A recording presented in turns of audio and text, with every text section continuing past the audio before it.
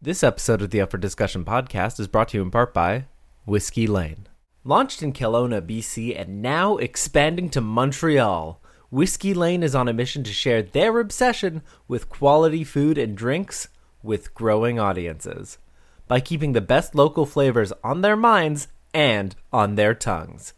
No matter what your business needs to grow, Whiskey Lane knows how to make it happen. Whiskey Lane, bringing long lines to the producers of specialty food and drinks. Go to whiskeylane.ca to find out more. And that's whiskey, the Canadian way, without an E. I hope you understand. It just takes a little time. It takes a little time. It takes a little time with me. I hope you don't mind. We'll take it slow this time. You know I'm well worth the wait. Hi, I'm Tom Zalatni, and you're listening to episode 298 of Up for Discussion, a show about great food and the people who love to make and eat it. Every week, we tackle a different ingredient, dish, or style of cuisine, sharing our favorite recipes and learning from our wonderful guests. Today, we're talking all about buffets. Technically not a food, but the buffet is such a staple of styles of restaurants, and I thought it would be really interesting to do a whole episode about it. So we're going to do that today. Right, Toby? A monkey. A monkey, yeah. Okay, you can have a monkey while I read the rest of the intro. Before we dig into the show this week, I want to take a minute to acknowledge that the studio... Monkey. That's right, a monkey. The studio where I'm recording is situated within the traditional and unsurrendered territories of the Kanien'kehá:ka First Nations. As settlers, it's important to remember that the lands we occupy are not our own, and to engage in conversations that challenge the colonial mindset. So I want to encourage you to take some time today and every day to reflect on your relationship with the land you live on and with the indigenous communities of that area. Obviously, American Thanksgiving is just around the corner, and, I think I mentioned this last week. If you are someone who is going to be, getting together with friends and family on Thanksgiving this year and having a nice meal and, celebrating it together and eating and generally giving thanks, that's not a bad thing. Obviously, it's good to be thankful for what you've got. It's good to spend time with family and friends, but it's important to talk about the reality of what that holiday was kind of founded on, which is, colonialist and bad. I think there are ways to do Thanksgiving in a way that decolonizes it. So I'd like to encourage you to think about that this year and think about how you and your loved ones can do that, whether it's by making sure that that is part of the conversation at your Thanksgiving dinner table, or maybe it's by looking into what your local indigenous tribes need and trying to provide it for them. Maybe it's food, maybe it's financial aid, maybe there's something you can help with on a civil rights level. Either way, Thanksgiving doesn't have to be something that you're ashamed to celebrate, but it does need to be something that you think about and are thoughtful about. And frankly, I think you'll be more thankful for having been thoughtful. Anyway, let's get into it. So we've all been there. Your ex-stepdad's parents want to take the whole family out to dinner, but you're middle class and can't afford to go to an expensive restaurant, and between the adults with actual dietary restrictions and the kids who only want to eat chicken tenders, you don't have a ton of options. So you all pile into 3 Volkswagen Golfs and drive half an hour to the nearest all-you-can-eat buffet. Is that too specific? Is that an example straight from my past? Maybe, but sometimes these intros need to be personal. Sue me. The point is, everyone's been to a buffet at some point in their life. The rows upon rows of warming trays, the sneeze guards, the uncomfortable dance of who's going to stay with everyone's bags while the rest of us get food first, and then you can go when the first person comes back. Are you okay with that? Jerry, do you mind staying with the bags? Jerry? Okay, Jerry's going to stay with the bags, kids. You guys go first, and the rest of us are going to... All right, cool. Okay. All right, okay. It's exhausting. But the all-you-can-eat buffet is a staple of casual dining. Sure, they might not be the fanciest or have the best food or even have good food, but there's something kind of beautiful about them. And today, we're going to try to get to the bottom of what that is. This episode topic was requested by one of our listeners and supporters, Laura Lee Rhodes, who we're actually going to hear from later in the show. She's coming up in the second half. If you'd like to submit a topic for an episode of the show, you can head to patreon.com/upfordiscussion and donate as little as $1, and we'll add your topic to the list. All right, let's get into it. Yeah, orange. Do you have some orange papers, Toby? Yeah, papers. All right. Speaking of papers, my first guest today is Clay Sandhu, the food editor for Cult MTL. Cult MTL is, of course, Montreal's top cultural paper and website, where you can read up about all the cool stuff worth checking out in our city. Clay, thanks so much for joining me. That's my pleasure. Thank you so much for having me. So just to kind of contextualize yourself a little bit for the listeners, how did you get into food writing? I've been a person who's been interested in food for like a really long time. For me, that sort of manifested as like in kind of like the early 2000s. I started getting into like Food Network TV and teaching myself how to cook. Then I moved to Montreal in 2009. And while I was going to school at Concordia, I got a few jobs working different positions in restaurants. Started as a dishwasher, worked as a cook, worked as a bartender, did a bunch of things, and I ended up cooking for almost 10 years. And it was kind of like in that stage of me being a cook and like really enjoying food in Montreal, getting to know Montreal's restaurant scene, that I started writing about it a little bit on the side. I wrote for like a little publication that Frank and Oak was doing for a while.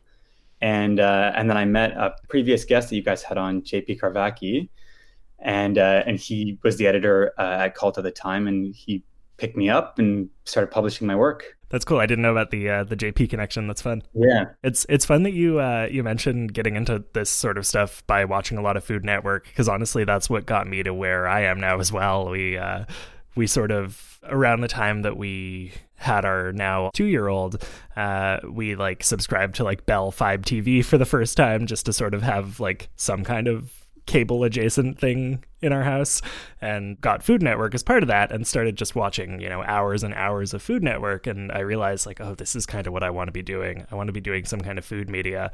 And it took me almost 2 years to get around to taking the plunge and deciding that was what this show was going to be now. But I don't think I'm ever going to look back. Food media is the best, and it really is. I don't know, it just scratches an itch that nothing really else can, in my opinion. It's fun. It's it's universal in a way. Like, everybody likes to eat, right? And so like it gives you this thing that gets you connected to people kind of right out the gate, while also still being, there's enough to explore that it doesn't feel too surface level at the same time. Definitely. I mean, it's a really, food in general is just kind of like this endless treasure trove, and it's historical and it's political, it's cultural. I find it like there's kind of like a storytelling romance to it too, like all the pageantry that goes along with restaurants and stuff too.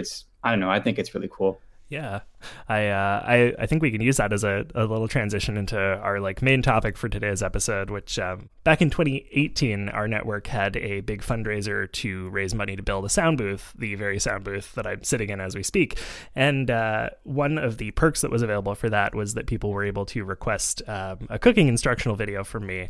At the time, I was making video content. I'm not anymore. So when I made the decision to switch the show over to a food show, I contacted all the people who had pending video requests and said, hey, do you want to request a podcast episode instead? And so one of our supporters, Laura, who actually is also on this episode, asked to talk about buffets. So I thought, when I pitched you a list of potential upcoming episodes, buffets was one of the ones that I was like, man, I don't know what I'm going to do for this one. I don't know anyone who works at a buffet. I don't know anyone who's passionate about them, but I included it in the list, and you got back to me pretty quickly, and you sounded excited about talking about buffets. So why? What's your connection there? Buffets? I mean, look, I should say straight away that I don't have any particular inside info on buffets or know particularly a lot about them. But I got a couple of years back, I got really interested in kind of the 30s through the 60s era of food, especially kind of North American food. Mm-hmm. And buffets was just this thing that kept coming up. And it was like, oh, I haven't been to a buffet in a long time, and kind of going through Montreal's restaurant world and getting progressively snobbier as I got to where I'm at now. Buffets was kind of this thing that nobody really talks about. Cooks and kitchens love to talk about kind of the trashy food that they're into. All of us will talk about we'll talk about eating Cheese Whiz sandwiches as kids and liking it or whatever, or sure. Cook spider dogs on the campfire or whatever. But buffets is never really a thing that I encountered with anyone. And it was interesting for me to think about buffets, because they're kind of inherently inherently bad, but I don't really understand why that is. People hate or love buffets, right? They love it because it's a deal, or they hate it because the food is crap. But it's this interesting thing. So the reason why I got really excited was because I had read this article. Are you familiar with the magazine publication Monocle? I'm not. So Monocle is this really it's like a super swanky publication out of the UK, and they write about everything from like finance to traveling in different countries to geopolitical stuff. And then they also have a big section on like shopping and food and hotels and all that. And one of their big things was in their like kind of second issue of their food publication was a return to buffets. And they started looking at these like very posh hotels all over the world. Specifically, they looked at one in Lisbon, one in Hong Kong, and one in San Francisco.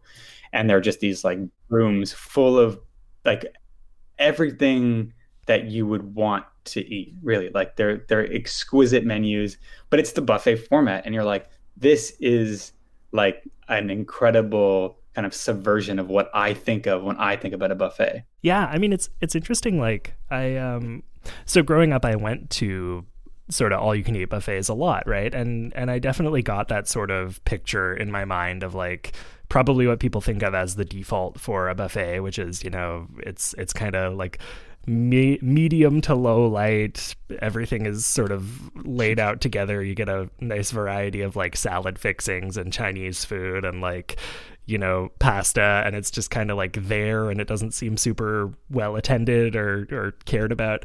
But I actually I have a real soft spot for all of that. Like I think partly because we grew up without a ton of money, and that was what we did when we had, you know, a family occasion, is we'd go to like Scores and get the unlimited soup and salad bar, right? But the one that kind of stands out most in my mind, and think that I've had this at a couple of places, but I can only remember one restaurant name, and that's Le Tage, which is an Indian restaurant downtown here in Montreal that has a like lunch buffet style menu where it's like, you know, one price gets you in, and then it's all buffet style, but it's like actually really high quality, tasty food. And I honestly don't understand why more places don't do it. Like, even if it's just for one meal of the day and then have something fancier in the evening, it seems like a really fun and kind of communal way to eat. And like, I don't know, I think that there is something beautiful about bringing community into a restaurant. Not during a pandemic, obviously, but, you know, the rest of the time. Yeah, for sure. Yeah, for sure. Buffet is not a COVID friendly style of eating, but you're right. You know, like I think I grew up in Ottawa, and one of like my most sort of warm nostalgic feelings about a restaurant that I have is, I don't know if it exists anymore or if it changed names, but there used to be a buffet called Yangtze. And, you know, that's where I learned to use chopsticks. And I feel kind of like chasing the dragon on this one dish that, I mean, it's a coconut jelly. They serve it at like every dim sum place. But I've never had one that was as good as that. And I love it. And I think about it all the time. And every time I go and eat it at dim sum, I'm like, oh, I hope that this time it's going to be that one. And it never is. You want to know something wild? I have been to that restaurant. Oh yeah, I went there for God, I don't even know. I have friends who live in Ottawa, and it was either like one of their birthdays or maybe it was their engagement party or something. This was years ago. But as soon as you said that, I was like, I wonder if it's the same place. And I looked up pictures on Google Maps, and it is definitely the exact same place. That's too funny. And it's still open, looks like. Cool. I love that spot. And I mean, I used to play soccer when I was a kid, and we would always play this one soccer tournament around Kingston. Okay. In Kingston, like just off the highway, used to have a Pizza Hut with a lunch buffet, and I used to think that was like the coolest thing in the world. Like an ice cream bar, a salad bar, and a pizza bar. I mean, it rocks. What else can you ask for? Literally nothing. No, nothing. I mean, it's perfect. Now, I don't know. I don't know if I would love it or not. I like to think of myself as kind of like an equal opportunity eater, in terms of like, I like lots of stuff that people would consider to be fancy, but I also like junk food a lot. I like kind of lowest common denominator stuff. If it's good, you know, that's right. All I really care about. No, that's it. Like, I think that, you know, one of my kind of goals in putting this show out is to celebrate food, right? Celebrating all food, even the stuff that like is kind of lower status, like a buffet. And I do think that, like, you know, obviously there are good ones and bad ones, right? Like you are going to get places where the food is like also mediocre, but I don't think that that has to be the rule, right? And I don't think that I think that even the ones where the food's not very good have some kind of value to them. And I think that that value for me is really just in like what they can be for a community, you know? It's like what you were saying with like going to, you know, the all-you-can-eat Pizza Hut after a soccer game is like, that's not necessarily like the best food in the world, but you get that sort of community sense from it, right? You get that like, this is my team going out together. We're going to eat something. It's not going to be great, but we're going to remember it for the rest of our lives. It's a good point. The other thing too is, I mean, the buffet concept, this is like, you know, when we started talking about doing this, I was, you know, thinking about what was interesting to me. And the big thing for me was that, you know, like we have an idea about, both you and I, if you or anyone really, if you ask them, you know, imagine a buffet in your mind, you're going to imagine kind of like that crummy spot, and it's not that great, but it's cheap, and it, you know, it fills the hunger pangs. And, you know, you can go there with a 2-year-old and your 89-year-old grandma and your whole family, and everyone's going to get what they want. But I think that it's an interesting thing that we kind of think about them as being crummy, because it's really just a format. Like the buffet doesn't speak to anything about how the food is going to be. You just sort of have an idea of like, okay, well, what the layout of the restaurant is going to be and how you're going to get food on your plate. So there should be able to be like a wide range of buffets. And, you know, people lately have been going back to all different types of restaurant concepts from antiquity. Like recently I was talking to someone about a guinguette, which is like a late 1800s Parisian semi-outdoor wine bar that used to be in the outskirts of Paris. And they did it because alcohol was too highly taxed in Paris. So they were getting cheap, crappy wine outside, and that's where people would go and drink. And you're like, oh, well, I'm going to do a guinguette. That's a concept you haven't seen. It's like 150 years old, but great, you know. But no one's really, well, actually, that's not 100% true. No one really has redone the buffet. I don't know if you remember this. There was a restaurant called June Rose that was open maybe 5 years ago. No, I'm not familiar. Have you ever heard of a restaurant called Big in Japan? Yeah. So Big in Japan, they decided to go off and do like a spin-off of what they were doing in what used to be like a Caribbean restaurant right behind where their spot is on Saint Laurent Pine. Right. And they decided that they were going to do like an scale Chinese buffet. It was going to be like an all-you-can-eat, like fixed price. It wasn't exactly a buffet because you didn't go and put the food on your plate yourself, but you had a menu and you could just order as much stuff as you wanted, and you just paid one price. Right. Which was like, I thought really cool, kind of like a revolutionary concept. Someone's going to do the Chinese buffet, but do it with like real Chinese food. Yeah, I mean that's kind of a staple of that's how a lot of sushi restaurants that I've been to operate, right? Like you get the menu delivered to the table, you got the check boxes, you can tell them, you know, bring me 3 California rolls, 4 Boston, whatever, and like then they just bring it to you fresh like that. There used to be a place in NDG called oh my goodness, I think it was the like Asian Garden, but it was spelled ASEAN, which stood for like Associated Southeastern Asian Nations, I think. I'm going to be proud of myself if I Google that and I'm right. And that place was fantastic. They had like 200 menu items. Only half of it was sushi, and the rest was like a bunch of different, like, you know, there was Chinese food, there was like pad thai and stuff. It was awesome. It was high quality. I used to go there all the time, and now I think it's a nail salon and sometimes it's like where the political parties will like have their campaign headquarters during election seasons. It's a bummer. It did start off with an international flair, though, to be fair. Yeah. I loved that. I thinking about like buffets during COVID, because I feel like I got tired of talking about COVID all the time with the old format of this show, but I feel like when we're talking about restaurants and especially buffets, we would be kind of like remiss if we didn't kind of touch on like what that means for the buffet industry, right? Because I'm sure it can't be good.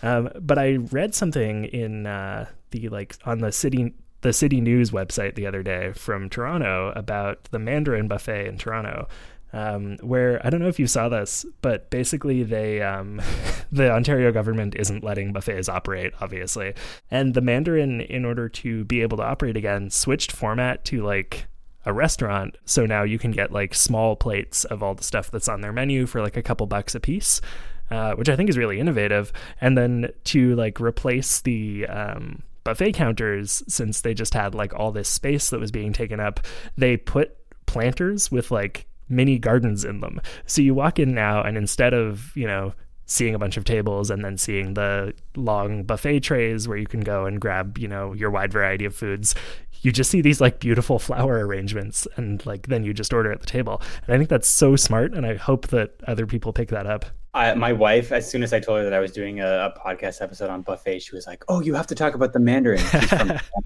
and so she sent me that article. Amazing. And I was like, so it's, I mean, the buffet setup with the flowers on it is like both beautiful and hilarious. Yeah. I'm just like, it's such a sweet idea.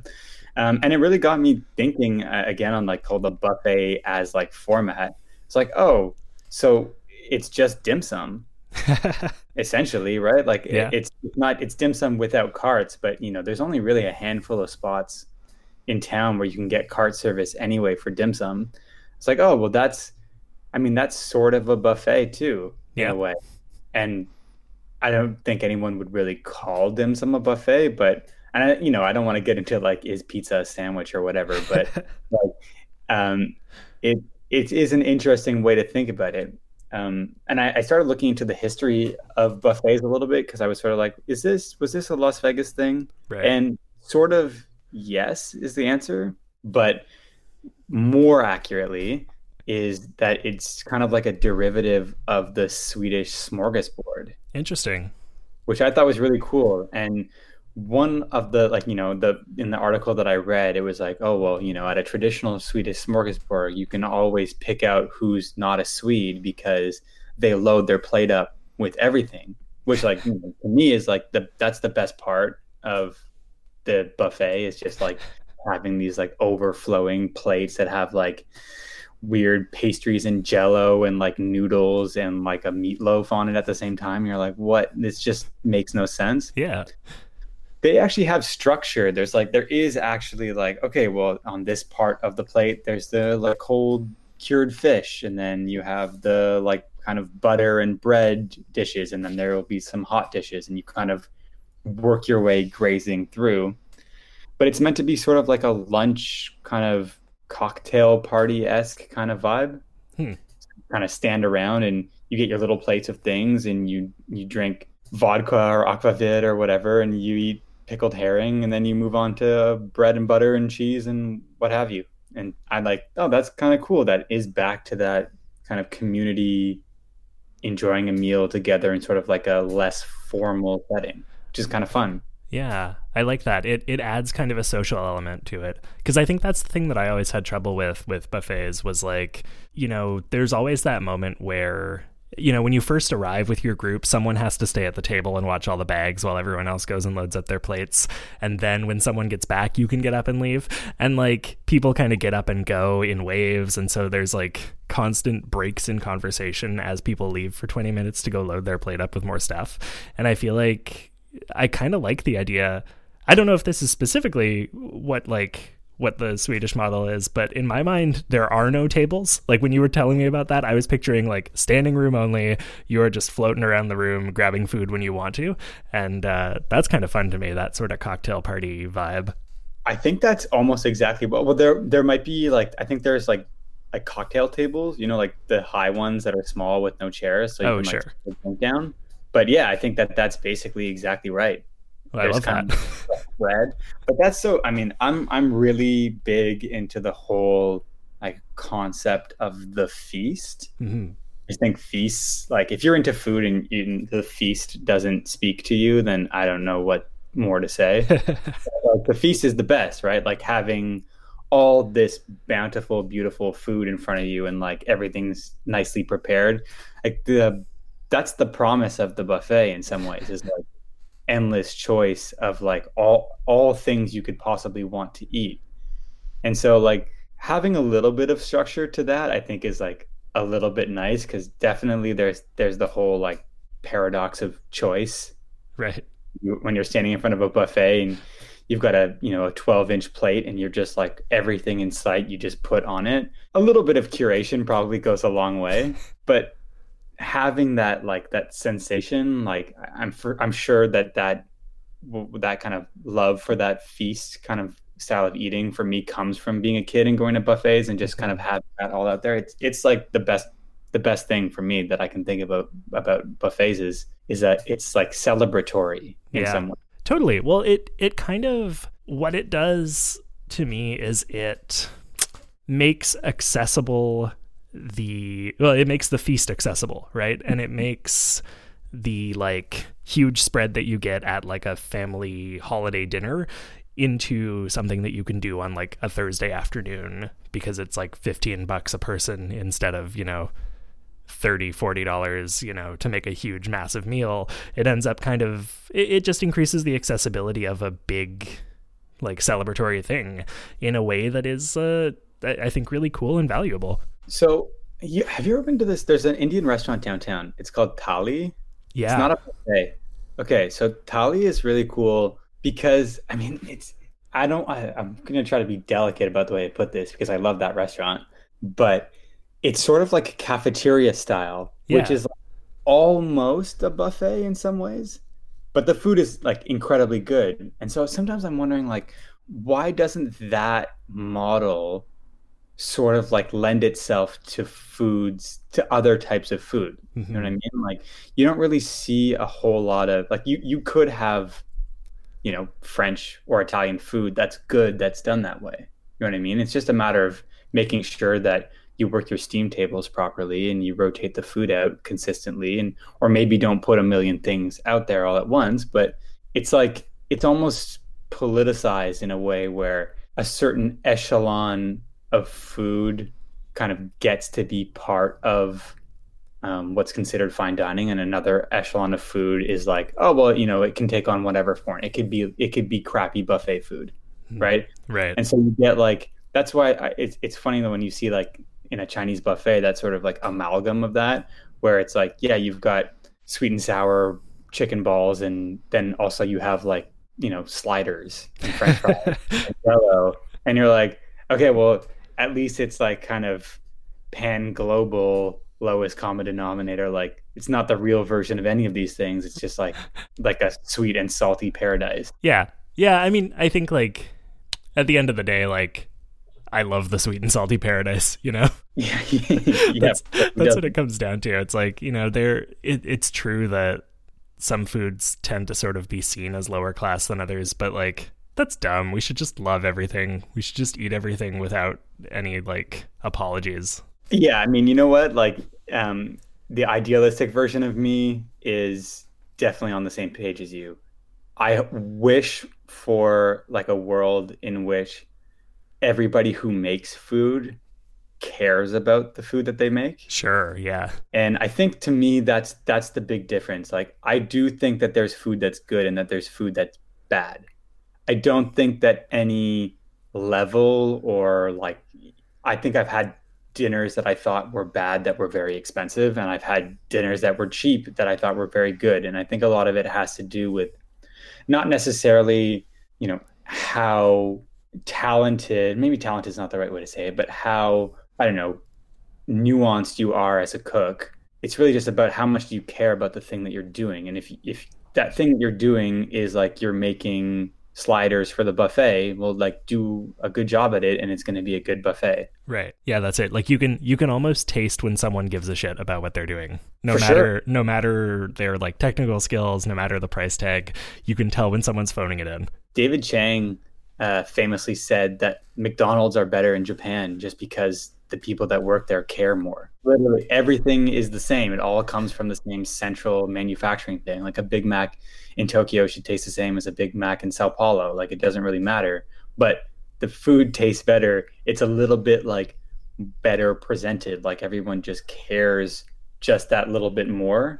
But it's crazy how much that makes a difference. And I mean, that, being in restaurants, working in restaurants is, that's a thing that everybody knows, is that, having commitment to what you do is more valuable than being technically proficient. Like, you can learn how to get better at the technical stuff. You can learn more recipes, you can learn more techniques, but if you don't give a shit, it doesn't matter. It's going to be bad. Right. You need to care. There's very few things you can do to make it easier for you to give a shit. Yeah. I had one of my first restaurant jobs, cooking jobs that I ever got. I was there, and this was peak me, like, idolizing chefs and like chef culture in general. So I'd never gone to culinary school or anything. So I was like, oh, please give me a chance to work for minimum wage, 14 hours a day in this kitchen. Please take a chance on me. I said to him, the chef at the time, I was like, I don't really have a whole lot of experience. I haven't really cooked all that much in restaurants. I cook a lot at home. And he was like, oh, well, are you an asshole? And I was like, I don't know. I don't think so. I have friends. People seem to like me. And he was like, great, because I can teach you how to cook, but I can't teach you how to not be an asshole. I think that's like a really like important thing for me in my rest of my life, is care about stuff, do a good job. You can learn everything else. I like that. I think that's a really, really good note to wrap on also. Well, thank you, Clay. This was awesome. Thank you so much for joining us. Oh, it was my pleasure. I would tell everyone to go out and go to a buffet, but I guess that's not possible. But there are a few dim sum places that are open, so maybe go check those out. Yeah, I would say like maybe look into like whether or not your favorite buffet has switched to takeout for the time being. Maybe they have. It's possible. Could be. It's worth doing a quick Google search. Do you have anything you want to plug, or any like final words of wisdom before I let you go? Well, I would just encourage everyone to continue checking Cult Montreal out, not just for the food, although like I try to keep stuff up to date as much as possible and talk about new things that are going on and kind of how COVID's affecting the restaurant industry. But Lorraine and the rest of the team that are there, they all do a fantastic job, and I'm really proud to work for them. So pick up a copy of Cult. It's free. If you can't find it, it's available online. And check out my website if anyone out there is looking to talk about food or wants to work with me, claysandu.com. You can find me there. Sweet. I'll include links to both your website and Cult MTL in the description of this episode. Cool. Awesome. Tom, it was a pleasure. Yeah, you too. Thank you. This was really fun. It was nice to meet you. Nice to meet you too, and good luck with the rest of the podcast. Thanks so much. Have a good night. You too. Thanks Bye. again. Hi, Toby. How you doing? Yellow. Yellow? You're doing yellow? Okay, cool. Well, if you're enjoying the show so far, I'd like to invite you to consider supporting us over at patreon.com/upfordiscussion. I'm talking to you, the listener, not to Toby, my 2-year-old who's in the studio with me, because he doesn't have any money. Do you have money? No. Orange. You have an orange? Okay, cool. Anyway, this show is a passion project for me, and I'd probably be making it even if we had no funding. But the reality is it helps me a lot to have money coming in from this, because it frees up my time and brain space to focus more on reaching out to awesome guests and doing the pre- and post-production to make sure the show is as great as possible. So if you like this and have even $1 a month you'd be willing to throw my way, head over to Patreon. Again, that's patreon.com/upfordiscussion. There's a link in the description of the episode as well for ease of access. Now, about 2 weeks ago, Clay released a really interesting article over on Cult MTL, which I've linked to in the description of this episode as well, talking about the issue of cultural appropriation in the Montreal restaurant scene and beyond. Basically, he asked the question, when and how can a chef make food from outside their own culture and lived experiences? And he comes at it from what I thought was a really thoughtful angle. I would highly recommend giving it a read. If you're a slow reader like me, it might take you like 10 minutes, but everyone else should be able to get through it in 5. It's a miracle that I can do these copy reads on a weekly basis and read them straight off a page with little to no error, because honestly, I am not a very good reader, but there's something about reading right off a page out loud that makes it way easier for me. Anyway, that is a conversation for another day. Check out Clay's article. It's very good. My next guest, Laura Lee Rhodes, grew up in Indiana. Go Pacers. And when I asked what she'd like to talk about on the show, she said she'd love to talk about buffets because she's got a fond nostalgia for mid-century buffets. So, Laura, thanks so much for joining us this week on Up for Discussion. Well, thank you so much, Tom. Thanks for having me. Yeah, of course. So let's kind of just to kind of contextualize you for the listeners and for the conversation. Obviously, I mentioned you grew up in Indiana, but can you talk a little bit more about sort of why buffets are personally meaningful to you? Oh my gosh. They were the high point of our lives when we were kids. Like, honestly, we lived in the country. Yeah, I had a big family. There are 7 kids in my family. And I don't think I went to a restaurant until I was in my teens. Right. When we got to have larger family get-togethers where people would bring in food from their households, it was amazing. It was a chance to eat some cooking that was, not my mom's cooking. It was a chance to try things that we never got to try. And there was always so much of it. We could just, it was just the best. Yeah. Well, I can imagine you said there were 7 of you guys? Yep. That's wild. I guess at that point it is like, it's like a week's pay to take everybody out to dinner once, right? Yeah, that would not happen. Yeah. That would not happen. So, we just got my mom's rotation, and I mean, she made valiant efforts, but there's only so much you can do on a budget. Right. With that many people to feed. So it was always a real treat to have our aunts and uncles and grandparents cooking. I love that. So for you, a buffet is beyond just the sort of like go out to a place where there's sneeze guards and serve yourself whatever you want from a plate. It's more of a family gathering kind of situation. Oh, right. Those kinds of buffets are nasty. It's just all you can eat. It's like some ridiculous challenge, right? Sure. Why would you want to do that? So our buffets, we called them carry-ins. Carry-ins, okay. Or pitch-ins, It's just the vernacular that we used. And the carry-out, for instance, was packaged liquor. You would carry it out rather than drink it in place. Okay. So a carry-in was food that you would cook someplace else and carry in to eat. I love that. It's a regional variant on a potluck, I guess. Right. And see, I can't stand the term potluck. Okay. Because it makes it sound like you're cleaning out your refrigerator. And there's sort of an element of chance about it. Well, these carry-in dinners that we had were absolutely calculated. There was no element of chance. You do not mess around with us. Was there like a strict order of who brings what every single time? Okay, there were rules, but they were unspoken. But everyone had their specialty, and you would not dare carry in somebody else's specialty. Okay. Yeah. I like that. For instance, my Aunt Carla made macaroni and cheese. Right. And she was known for her macaroni and cheese. There was just no reason to ever consider making macaroni and cheese. But what happens if Aunt Carla doesn't want to bring mac and cheese one time? That is not even an option. Okay. So it goes both ways then. If Aunt Carla's specialty is mac and cheese, you're not allowed to make mac and cheese, and she's not allowed to make anything but mac and cheese. Well, but she not only made mac and cheese, she made tons of other things that she would bring on different occasions. Okay. But sure, like people were known for their specialties. My sister Amy now makes corn casserole. Okay. And she'll walk into an event and the nieces and nephews will run up to her and say, "Aunt Amy, did you bring your corn casserole?" And she brings it in the same dish. Amazing. It's a white corningware with sort of yellow, orange flowers on the side, and that's what Aunt Amy brings, right? So people expect it. You can't disappoint. Yeah, and if you'd ever had Amy's corn casserole or Aunt Carla's mac and cheese, you would completely understand. Oh, I mean, honestly, like just the phrase corn casserole, I'm already on board. I don't know what it is, but I'm already on board with it. And see, I would give you the recipe, but when I talked to my sister about this, about this podcast, she said, well, you can't just go around giving people's recipes willy-nilly on the radio. No, of course not. Yeah. So, I wouldn't dare.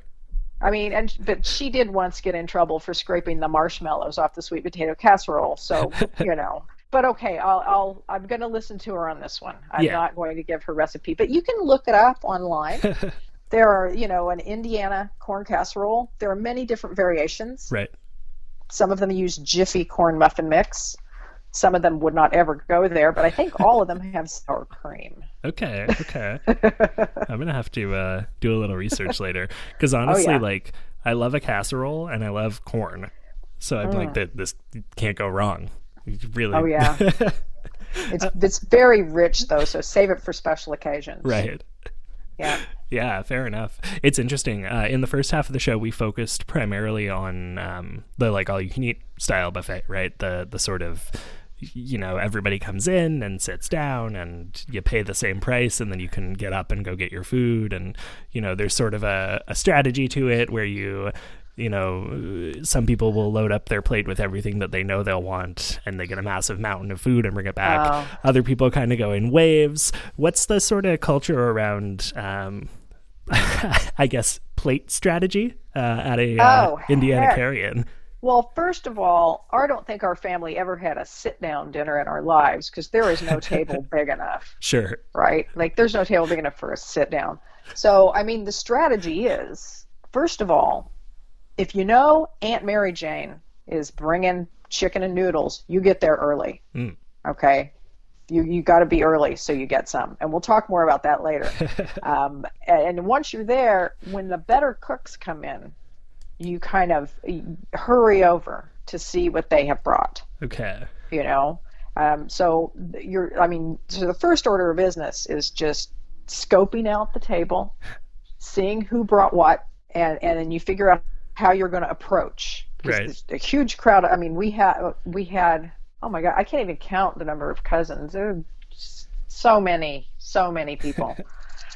So yeah, that strategy, just scope it out first. Right. And then you get your plate, right? So they were always paper plates, and there were many sort of incarnations of the paper plate. There were the thin paper plates that you used to use in art class, right, when you were in elementary school. Remember those? Yeah, definitely. So you would check to see if someone had brought plate holders because you wanted to be able to load the plate. And the plate holders were these little wicker baskets that a paper plate would fit in. It was very fancy if you had those. But they didn't last long because you can't really get ketchup out of wicker. So, I know, right? So right. Right, and there's always ketchup. So we evolved to the plastic baskets, so they were a really nice primary color. So you'd scope that out, and if those weren't available, you would just get a stack of paper plates so that it wouldn't bend. Right. Right, so you'd have like a base. And this was before the fancy, expensive Chinette plates. That's for fancy people, so forget about that. So yeah, there are strategies, but I mean, I think the best strategy was just getting there on time. Yeah, fair enough. I mean, first come, first serve, right? Like, you don't want to show up late to the party because then you don't get any of the food. That's true. But you can't start eating until the aunts call start, right? You don't just go in after 2 dishes have been put out. You wait until someone says, okay. And then you go. Can you line up at the table before all the dishes are out? Can Well, you you kind of mill. like hover so that you're one of the first people? Oh, yeah. Everyone's milling, right? You mill. Right. And right. back in the old days, it was different. Now it's I'm one of the grown-ups, and things have changed a little bit. The kids are saucier. They'll stick their fingers into stuff. You have to smack them away. Yeah, fair enough. No, but we respected the rules. Yeah. So don't you just want to go to one of these? I do, honestly. I'm trying as much as possible to not constantly come back to the fact that we're in a pandemic on the show. know. But I feel like with today's episode, it's inevitable because like this is so much about shared food experiences, and those Right. are really hard to have right now. And like I definitely am hardcore craving the day when I can go to like a big backyard barbecue and everybody will bring something and we can kind of dig in all together. Oh, and I can't wait. Hearing you describe holding your plate in a wicker basket, I'm like, oh man, I'm there. Let's do it. Yeah. Let's get some wicker baskets. Let's get some flimsy plates. I want mac and cheese and corn casserole and chicken and Corn noodles. casserole. Oh, you want the chicken and noodles? Yeah, I don't even want to talk about how homesick I am, and think about this. I would give anything to just go hang out with my family. Right. But the border's closed. Right. Unless I fly, but who wants to get on an airplane with people who are breathing, right? Right. Exactly. No. I don't even want to enter a building with people who are breathing. I know these people are breathing in planes. No, forget it. That's my air. I mean, I don't know. So I just, I guess I'll be watching the Macy's Thanksgiving Day Parade on live feed, and missing Christmas this year, which is Yeah. devastating. It's hard, eh? super hard. But, I just, putting this together and just looking at all of these things that we used to eat and all these recipes it's making me feel all warm inside. So that's good. I mean, Aunt Mary Jane's chicken and noodles. We've got to talk about these. Yeah. So is it fried chicken? Is it like baked chicken? No. What are we talking about here? A quick version of the recipe, and this is the recipe my mom did because she just never had time, is like you cook a chicken, you take the chicken off the bones, you save the juice, you make homemade egg noodles, and you plop them in and you cook them. Okay. But there's so much more to it. Like, because, if you don't take time with the noodles, they're really thick and chewy and dry inside. Well, my Aunt Mary Jane, when she first got married, she's actually my great aunt, right? She is my grandmother's, she's left us. She was my grandmother's sister. When she first got married, I think the only thing she knew how to cook was creamed tuna on toast. All right. And she taught herself to be quite a cook. But Aunt Mary Jane would make chicken and noodles, and that was the first thing gone. Right? She would take her time. She made them for the St. Lawrence Church Fall Festival every year. And this is, the Harvest Festival. She would start in the summer rolling the noodles so thin by hand, and she would freeze them. Right? And she used this fantastic Tupperware mat that all the ladies used back in the day. I guess if your table had a compromised surface, or you didn't have a lot of structural integrity in your countertops, you would use this beautiful Tupperware mat, which you could also roll out. Yeah, you could roll out pie crust on it because it had concentric circles with the number of inches marked. So if you had an 8-inch pie plate, you could roll out an 8-inch pie plate crust. It was slightly larger, right? So it was just fantastic.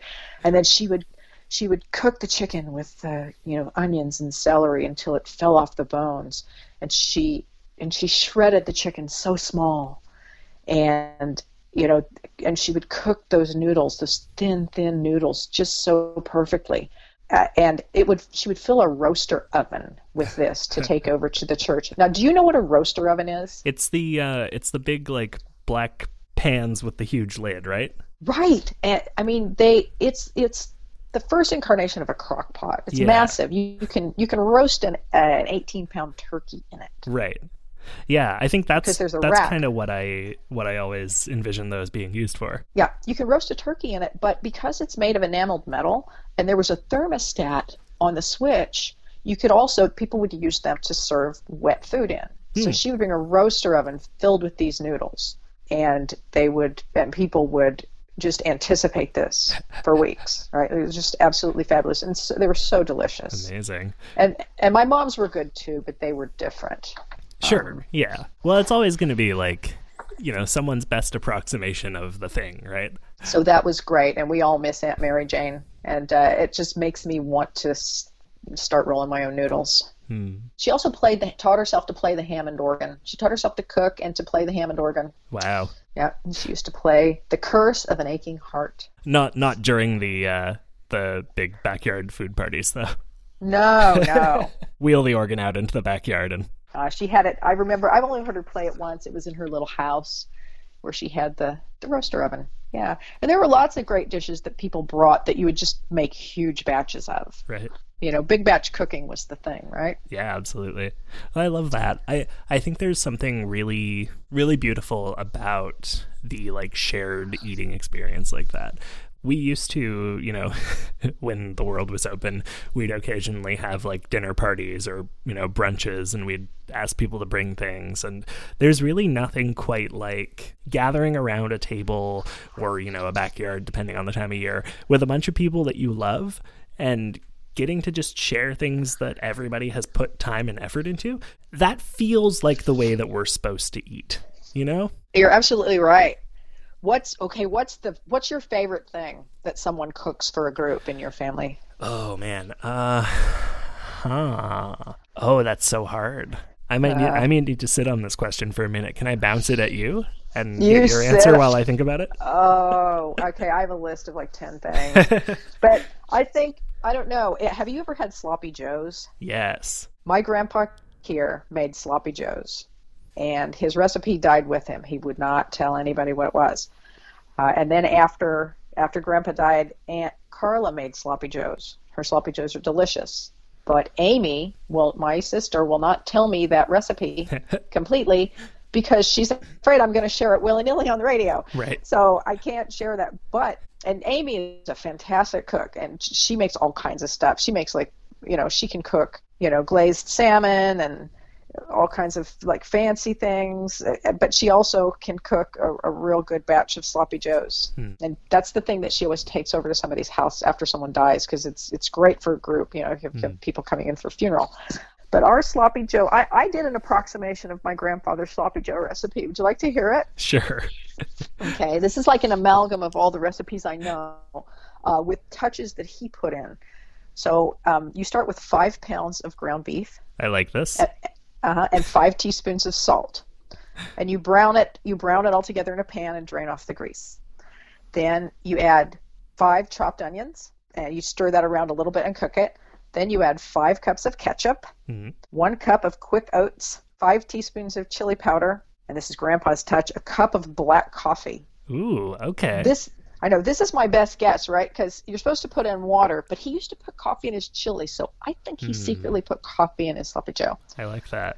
A tablespoon of brown sugar, and then sliced canned mushrooms. Okay. Have you ever used canned mushrooms in anything? Off the top of my head, I don't know if I have. I use cream of mushroom soup famously in my mac and cheese. In your mac and cheese? Yeah. Ooh, we have to talk, right? Because that scalloped potatoes in Indiana is just layered potatoes with cream of mushroom soup poured on top. I'm into it. That sounds great. That's scalloped potatoes. But this sloppy joe recipe sounds really nice. And then you just cook that. It does, doesn't it? And then you cook it in a crock pot for a really long time.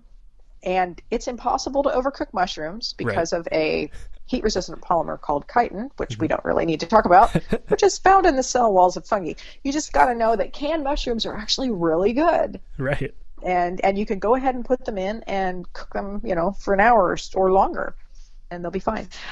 So when you're serving sloppy joes, you serve it in a crock pot, nice and hot, with soft white buns, and you serve sweet pickle relish and yellow mustard on the side. You're killing me. This sounds incredible. Yeah, I know. It's so good. I eat mine with a knife and fork. Sure. Which is a little bit fussy and doesn't always go over well, but I like my sloppy joes really sloppy. I get it. As a kid, I had a lot of trouble. As a kid, honestly, until maybe this is gross, but until I had a baby, I always had a lot of trouble with eating any food that was messy at all. So I would probably have also used a knife and fork eating a sloppy joe. There's something about having a baby that starts to slowly desensitize you to that. I don't know what it could possibly be, but I have an easier time with it now. Well, you know that scene in Mr. Mom. Have you seen Mr. Mom? I don't remember off the top of my head, so I'm going to say probably not. It's got Terry Garr and Michael Keaton. And Michael Keaton loses his job, so Terry Garr goes out and gets a job, and Michael Keaton's stuck at home looking after the kids. Okay. And there's this great scene where he discovers what a parent sometimes has to do just to get something to eat. He's got the kids all ready for school, and they're getting up from their breakfast, and he hasn't had anything to eat, and he's rushing to get out to the carpool. So he just leans over one of the kids' plates, takes the remainder of a piece of French toast with syrup in his bare hands and shoves it into his mouth. Yep. And I thought, that's what being a parent is. That's upsettingly accurate. Yeah. The amount of half-eaten hot dogs I've just, mainlined in my lifetime has probably, I was going to say doubled or tripled, but actually I think it went from 0 to 100 in the past 2 years. That's awful. Have you ever taken a cold hot dog, dipped it into an open jar of mustard, and then just eaten it? I haven't gotten there yet. Okay. You will. I'm sure I will. You'll get there. Oh, my goodness. Okay. So I thought a little bit more about your question about what communal dish a person in my family makes and brings to things that I can't get enough of. And I think it's a tricky question for me because my family growing up, this was just not a thing that we did really. I was an only child. I lived with a single mom. we didn't live in the same city as my grandparents. I had no cousins. So like I had a stepdad whose family were like in the West Island, so we would go visit them here and there, and we would go to, you know, all you can eat buffets for the most part because his family didn't really cook. So I don't have that like specific thing with my family. Okay. Teffer's family, on the other hand, all fantastic cooks. So, but that's the thing. We've only been together for like 3-4 years now. I'm kind of losing count. So I don't have a huge bank of these kind of meals to pull from, right? But a thing that is consistent about family gatherings with Teffer's family is that there is always the kind of classic like Mediterranean pre-dinner spread where there's all the sort of, you know, olives and nuts and finger foods to kind of go to. And that was something that when I was growing up, that was what we did on special occasions. You know, if we were having a New Year's Eve party, we'd have a whole spread with pickles and olives and everything. That's fantastic. Yeah. And so that's kind of maybe my answer to this is like little finger foods. You know, we would like wrap asparagus in ham. That was the thing that I used to do when I was a kid, and stick that on a Q-tip. Not a Q-tip. What am I saying? A toothpick. A toothpick.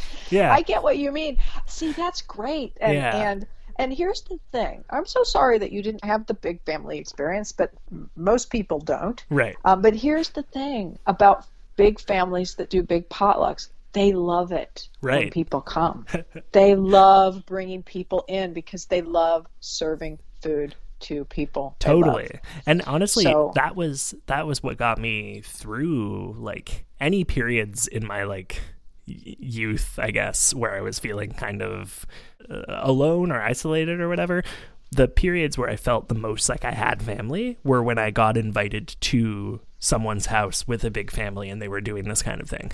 And the truth is, you're always welcome. Right. You were always welcome, and you always will be welcome. People love to feed other people, especially if they have plenty, you know? Yeah. Or even if they don't, they just love it. So, yeah, great. So I can't wait until things open up so that I can have people over to my house for dinner. Yeah. Just that simple act. Oh, it my was going to be so amazing. I just remembered I did come to your place for a meal once. Yeah. Years ago. I remember it being really good. Was it pasta dish, maybe? Yeah, I think I had a bunch of people over who were interested in musical improv. Yeah. We were getting some group together, and I can't remember what I made. Did I make something with gravy? I think I might have made something with gravy. Oh, maybe. Maybe turkey dinner, or it's some weird thing. I made some big meal. Maybe it was pasta. I really wish I could remember now. I just had that sudden flash of memory, you know? Okay. Yeah. I'll look. You know what? I have photos of the table at that meal. I'll look it up. That's so funny, Tom. So I crazy, can't believe that you remembered that. It was so in passing too. Yeah. Yeah, I just got a wild, we call it in Indiana, I got a wild hair. I got a wild hair, invited a bunch of people over. I love that. Oh my goodness. Yeah, that was great. Yeah. Okay, so your favorite thing is the pre-dinner dinner, right? I think so. I think my favorite thing is, you know, all the sort of little snacky things that you eat while waiting for the actual food. Oh, well, here's what my sister's husband's family does, and there are always deviled eggs, okay? And sometimes people put out the deviled eggs with the meal, but a lot of times the deviled eggs in our family will be the pre-dinner surprise. Well, that makes sense. You don't want to leave those too long. And I can't even tell you in my family who makes deviled eggs. It was like a ubiquitous thing. There were always deviled eggs. And I don't know how do you guys make those here? Yeah. Right. So deviled eggs in Indiana, they have the middle is made with mayonnaise, yellow mustard, pickle relish, or you pour pickle juice into that mixture. Sure, yeah. And always paprika on top. Yeah. I think the middle being like, you know, the yolk whisked together with like mayonnaise, mustard, and then a hit of paprika, I think is like pretty standard. Yeah. I don't think I've heard the pickle juice thing before, but that sounds amazing. Yeah, the pickle juice. You know, it could be sweet pickle, it can be dill pickle. It's sure. A little secret. It's a little Indiana secret. I love that. Pickles and here's mustard. another. Oh, I know. Never fails. You can really. I use pickle juice to make the dressing for potato salad. Yeah. Okay. Because dill goes really well with potatoes, right? So I use does. dill pickle juice in that little dressing. But here's what the guys used to do to show off, and also because it tastes delicious. With the deviled eggs, they would make a well in the top of the egg and fill it with Tabasco. Ooh. Yeah, it's really good. Okay, I'm into this. Really yeah. good. Okay, as soon as this pandemic is over, we're having a dinner party. That's right. We can. I'll call up all the mid-century delights, and I thank you for reminding me that that's what I said, the mid-century delights, because I'm looking at the list of menus, and there are so many mid-century convenience foods that our families used. Right? It was just those were the times. Sure. Like my mom would make baked beans. Right. And she made delicious baked beans, but here's her recipe. She would take 3 different types of canned drained beans, Mm-hmm. and she would mix it with browned hamburger, Mm-hmm. ketchup and mustard, cut up hot dogs, and Lipton's onion soup mix, Okay. right? And bake that. It was delicious. That sounds incredible. Pretty salty. Sure. All of this stuff is stuff that you don't make it every day, right? Right. But pretty salty and pretty delicious, but using prepared foods. Now, have you ever used Lipton onion soup mix? Oh my goodness. You know what? I think I made a dip with it once. That's right. It's Yeah. called California onion dip. Yes, that sounds. I think that is exactly the name of the recipe that I use. That's it for. it. And it's a tub of sour cream mixed with this package of dried Yeah. Lipton onion soup mix. Yep. It's so delicious. It's so good. I think people often overlook like convenience foods. I say in air quotes, canned things, packaged things, but they're amazing. They make there's a reason we call them convenient. They're convenient. They make things easy for you, but also they taste really good. And if you're not someone who has time to cook, or if you're not someone who knows how to cook, honestly, there is really no reason to be ashamed of going and grabbing the prefab stuff, throwing it That's together in a it. pot, and making it work. That's it. And especially after the Second World War, when all of that stuff was being developed and Right. popularized, women were left at home with all the kids and a house to take care of and all the cooking to do, and those convenience foods were sometimes a godsend. Yeah. Like my mother had a set of cookbooks called the Mary Margaret McBride Mm-hmm. Encyclopedia of Cooking.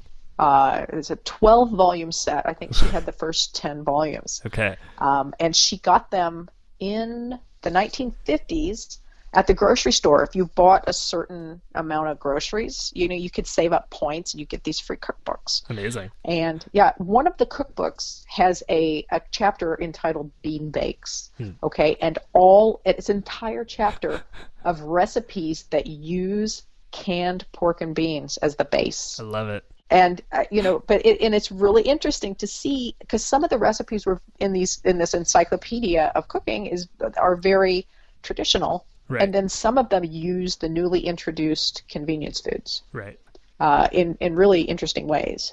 I love that. I think that they're like that's kind of the sort of message, I guess, that I'm taking away from this episode, like this part and the first part, is that like there is no such thing as good or bad food in terms of like the style or the preparation of it. The ingredients, as long as they're not rancid. I think also there is no such thing as good or bad. I mean, obviously the fresher something is, like, there's going to be some benefit to it, but at the end of the day, like on a sort of like heart level, there's no such thing as good or bad food, as long as it's prepared in a way that like shows that the person making it cares about it. It's true. And that that extends to food that takes 5 minutes too. You can lovingly make something out of convenient things. It's Food is love, baby. Food is love. That's it. It's not lazy. It's not lazy to do It's something funny. easy. That's fun. But, I will say that by the time I left home, I was beginning to wake up to the sort of the dangers of the standard American diet Sure. as it happened, because the use of convenience foods really did spiral out of control and is now causing all kinds of health problems, and we all know that. Sure. But back in the day, and I couldn't wait to get away and try tofu. Right.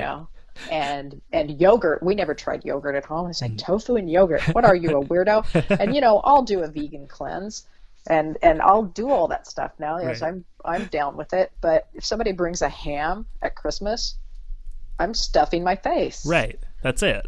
It's American ham is so good. Yeah, that's it. Well, and everything is so about good. balance, right?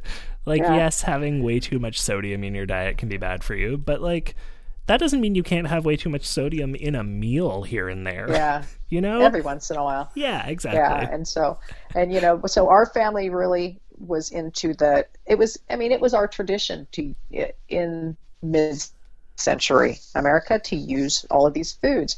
But some people were super creative with them and took us out of our normal. Like my Aunt Susie, she would do things like make a spinach, strawberry, blue cheese salad that had poppy seeds and walnuts, and a homemade salad dressing, which is that was our first foray into something different. It was real food. That sounds amazing. Hang on, good. spinach, strawberry, blue. Yeah, okay. All right, I'm here for it.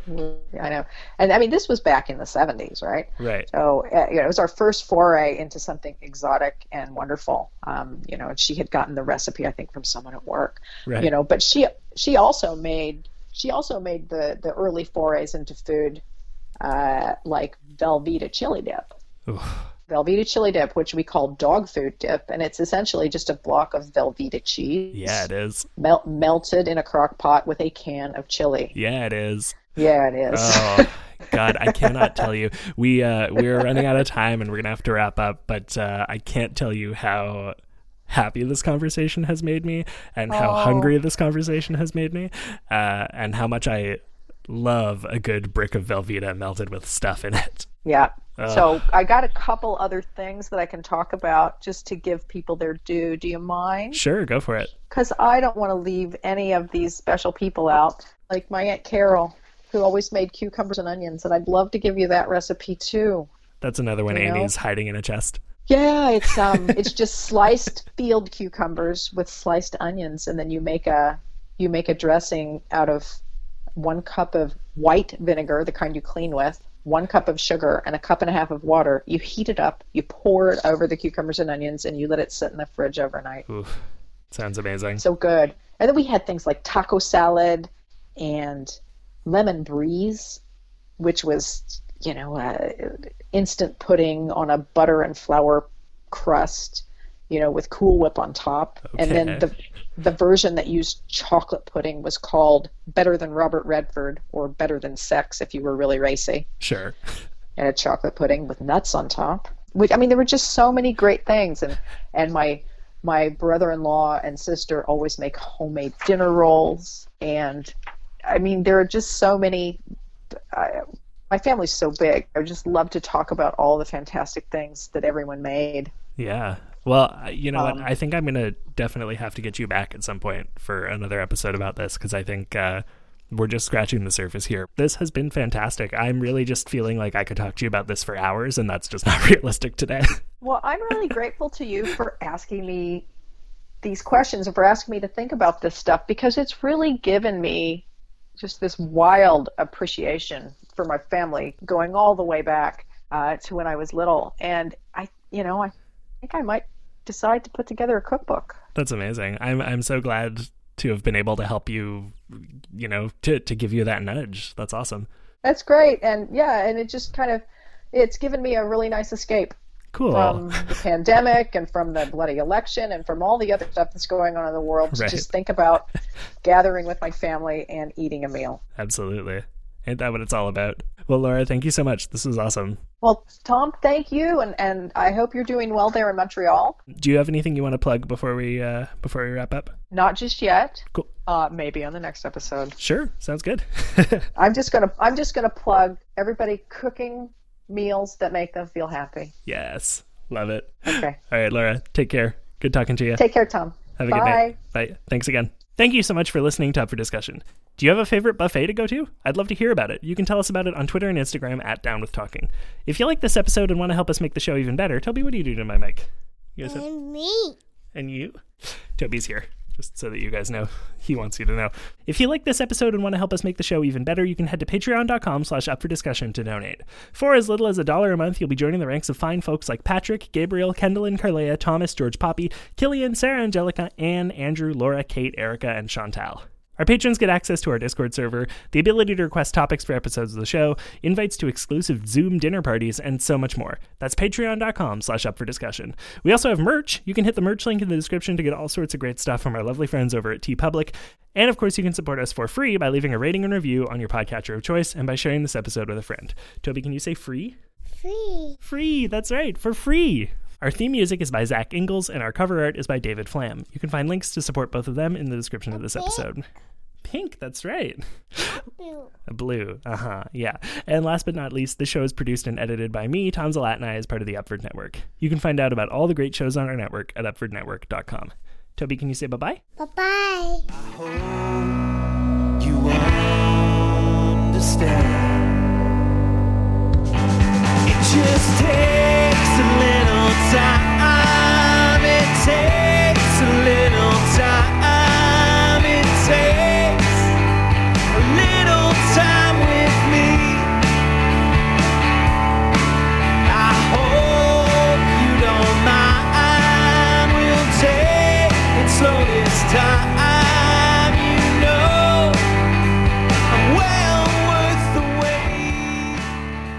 I'm Tefra Jemian, the producer and host of the Yeah Podcast, a young adult lit review podcast focusing on amplifying the diverse voices in YA literature. Join us as we dig into the world of young adult books, reviewing new releases, revisiting old classics, and exploring what YA lit can teach us at any age. Discover the world of YA lit through exclusive author interviews, book reviews, genre smackdowns, and more. The Yeah Podcast, available through the Upford Network on Apple Podcasts, Spotify, Stitcher, SoundCloud, and wherever else you find your podcasts. This is our book club, and you're invited. Yeah! If you're someone who interacts with kids, you're probably familiar with moments of being asked questions you're just not equipped to answer. Whether it's the old favorite, where do babies come from, or the nuances of discrimination, Rad Child Podcast has your back. Each episode, your host, Seth Day, leads a discussion about topics like race, disability, loss, gender, sexuality, and so much more. Our goal is to give grown-ups the tools to talk to kids about almost anything. So come give a listen. Rad Child Podcast, helping to raise a generation of open, compassionate, rad kids. Available on iTunes, Spotify, Stitcher, and just about anywhere else. Can you say triangle? Triangle. Can you say buffet? Oh, yeah. Me and me You? and me. You. Toby, what did we have for lunch today? Hug. A hug? Oh, sweetheart. Okay. All right.